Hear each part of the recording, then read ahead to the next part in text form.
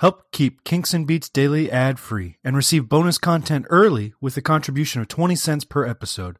Visit herohabit.com/shop for more information.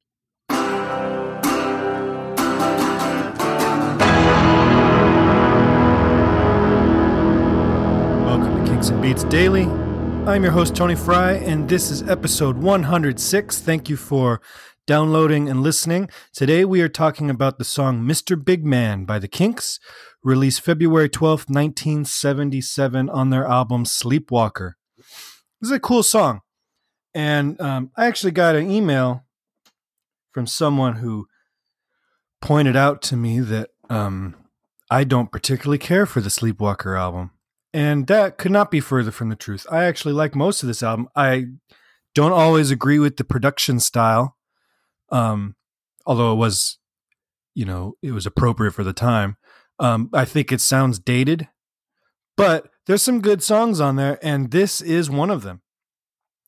It was recorded in mid-December 1976. For all intents and purposes, the album was finished.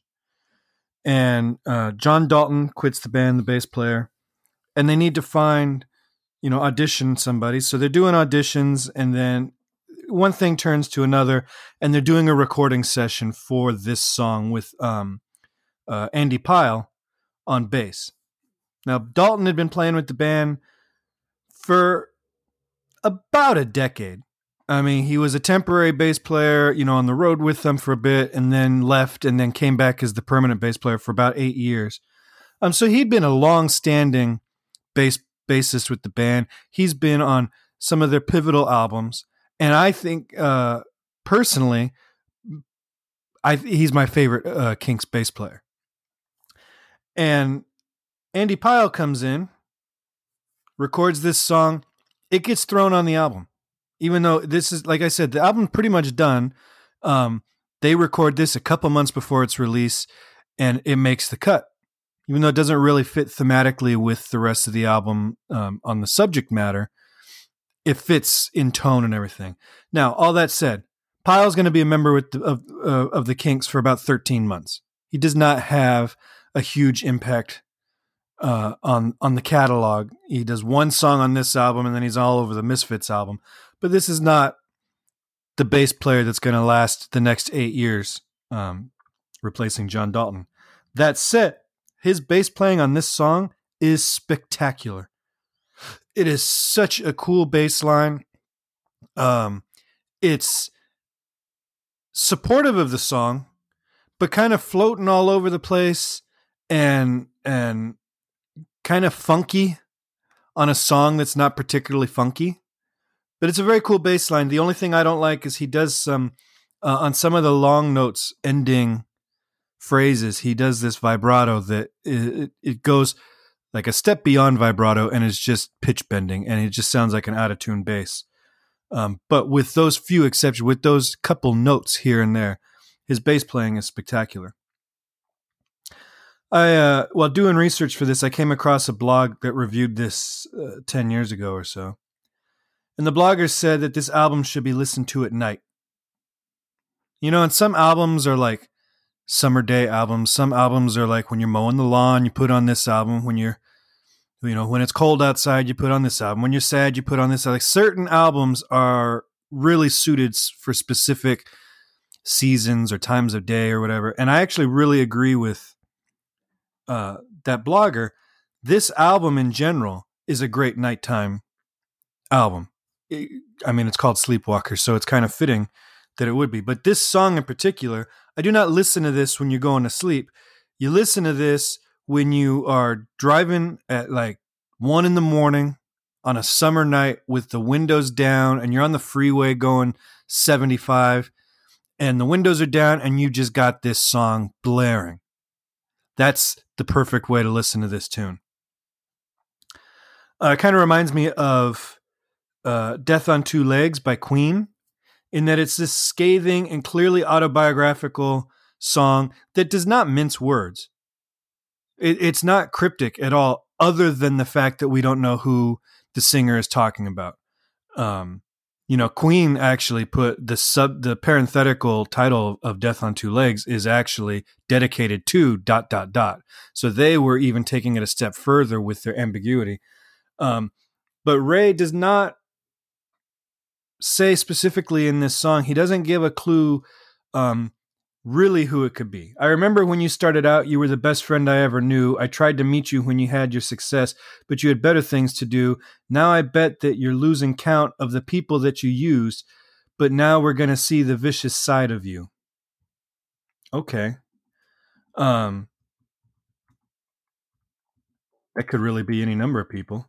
There are a lot of theories online that it could be John Lennon, who he'd had a beef with from their early days. I find the John Lennon theory kind of a long shot because if you just look at the context of the times historically, at this point, Lennon. Okay, so the song says, Mr. Big, you've got the say and the power. Your minions grovel and cower, but I see you and I see me. But you're the big man now. You got it, Mr. Big. Now, this song comes out February 1977. At this point in John Lennon's career, he is in the middle of a 5-year sabbatical from rock and roll. He's staying home. He's the house husband, as he said, staying home and taking care of his son, Sean. So he's not the big man. He has no power. He hasn't done anything. His last album of original music came out 3 years earlier. So it's been 3 years since he's been relevant on the charts. He wasn't out touring. And he was for, 5 years, not to this point. He was like 2.5, 3 years in at this point. He's basically a recluse. So I don't think that Lennon is probably the subject matter on this unless the song originated from years before and just never made it even to a recording session until 1976, which I also think is unlikely. So I guess it could be Lennon if there was some sort of slight, behind closed doors in 1966 that triggered this song. But I'm not buying that one because I think if Ray was so upset to have written this type of song about Lennon, he would have done it in 1967. Back in the peak of both bands' commercial success coming out of the British invasion and all that kind of stuff. That would have been the time to write it. Not when Lennon's in practical retirement. Mick Jagger, I could see that. I mean, also, the Beatles and the Kinks came from two different places, where Mick Jagger and Ray Davies, I think, are a little bit more geographically similar. And, Ray Davies had actually suggested to Mick Avery that he should drum for the Rolling Stones. And it never happened, never ended up, he ended up being the drummer for the Kinks. But, they were coming up at the same time. The Beatles were a little bit ahead of them as far as, their success and their stature in the music business. They were even a few months, when you're talking about rock and roll, a few month head start is a huge head start. So Mick Jagger could have possibly been it. I don't really know much about their history there. But Jimmy Page, that's an interesting theory for me.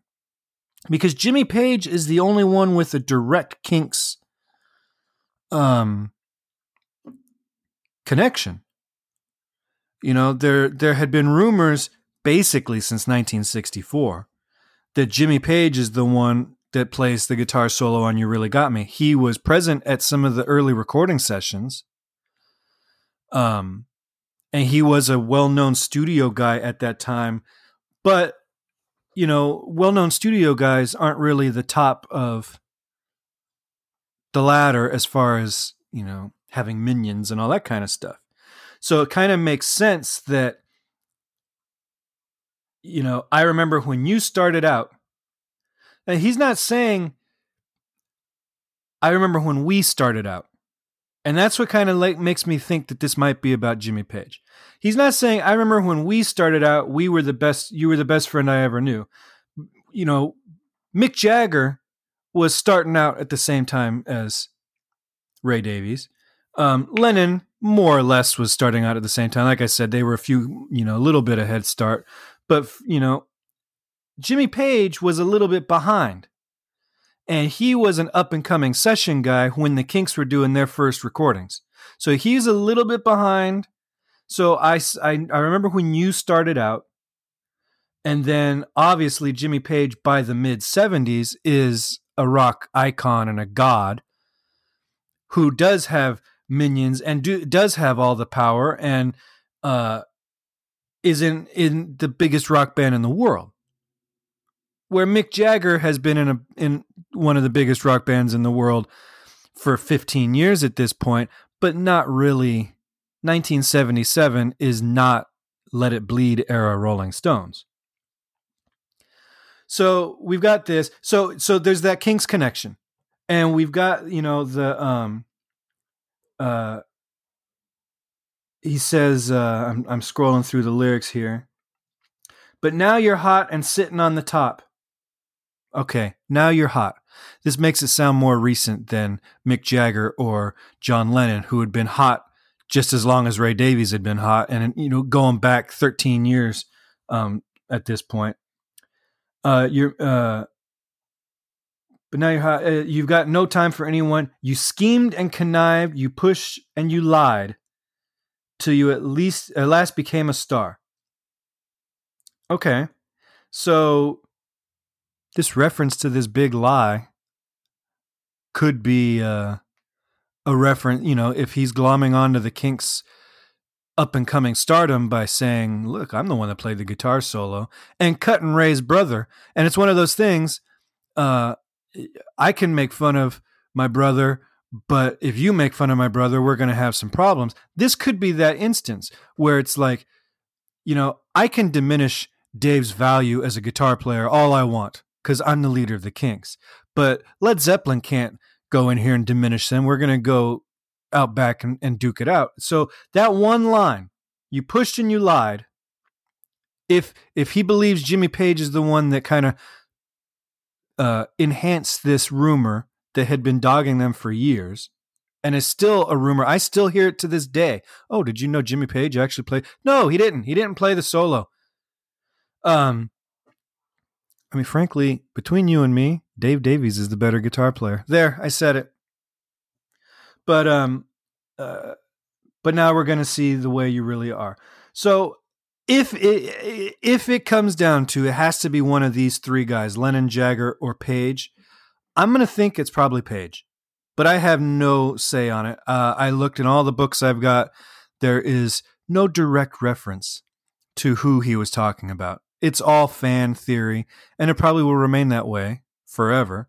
If Ray, Dave, if you guys are listening to this podcast and you want to shatter the myth and call in and tell me who this song is written about, I would be eternally grateful. But until that happens, I'm sure this is just going to be a mystery that we're going to argue about as long as we are discussing this great band's music. All right, so there's a couple things. I mentioned that thematically, it kind of reminds me of Death on Two Legs.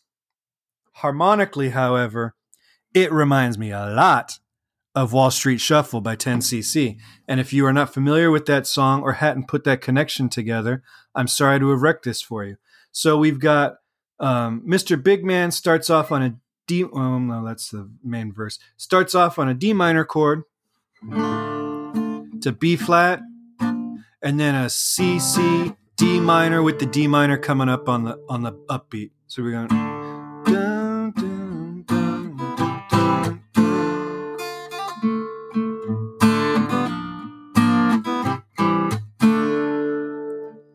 All right, then we go to Wall Street Shuffle, which is in the same key.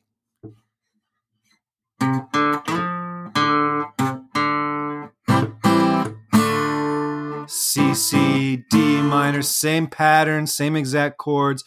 You can play, they just play the guitar riff. There's not really a chordal accompaniment to it, but you can play that.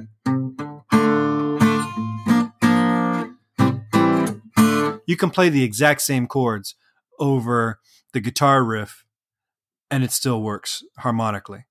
So this song came out in 1974. It's actually one of my favorite 10cc songs. That's another band. In 5 years, when we've run out of songs to do here, maybe I'll cover 10cc. But it is a striking resemblance at how similar those two things are. And that happens a lot. There's nothing particularly imaginative about the chord sequence here.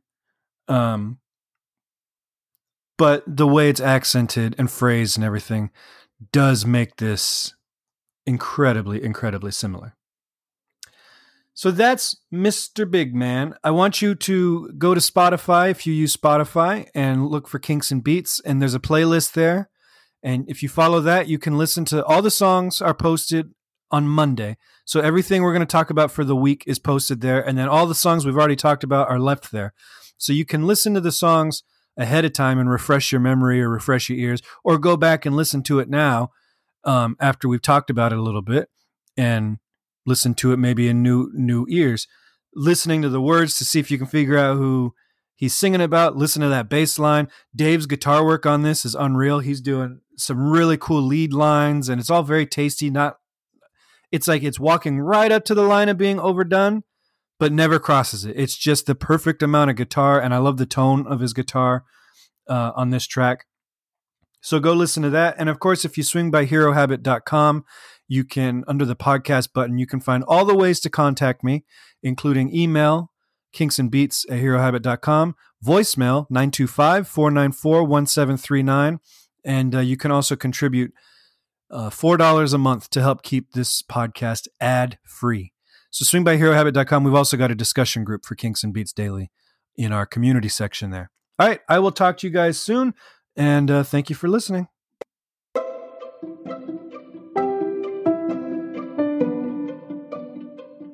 This podcast is presented by the Hero Habit Podcast Network.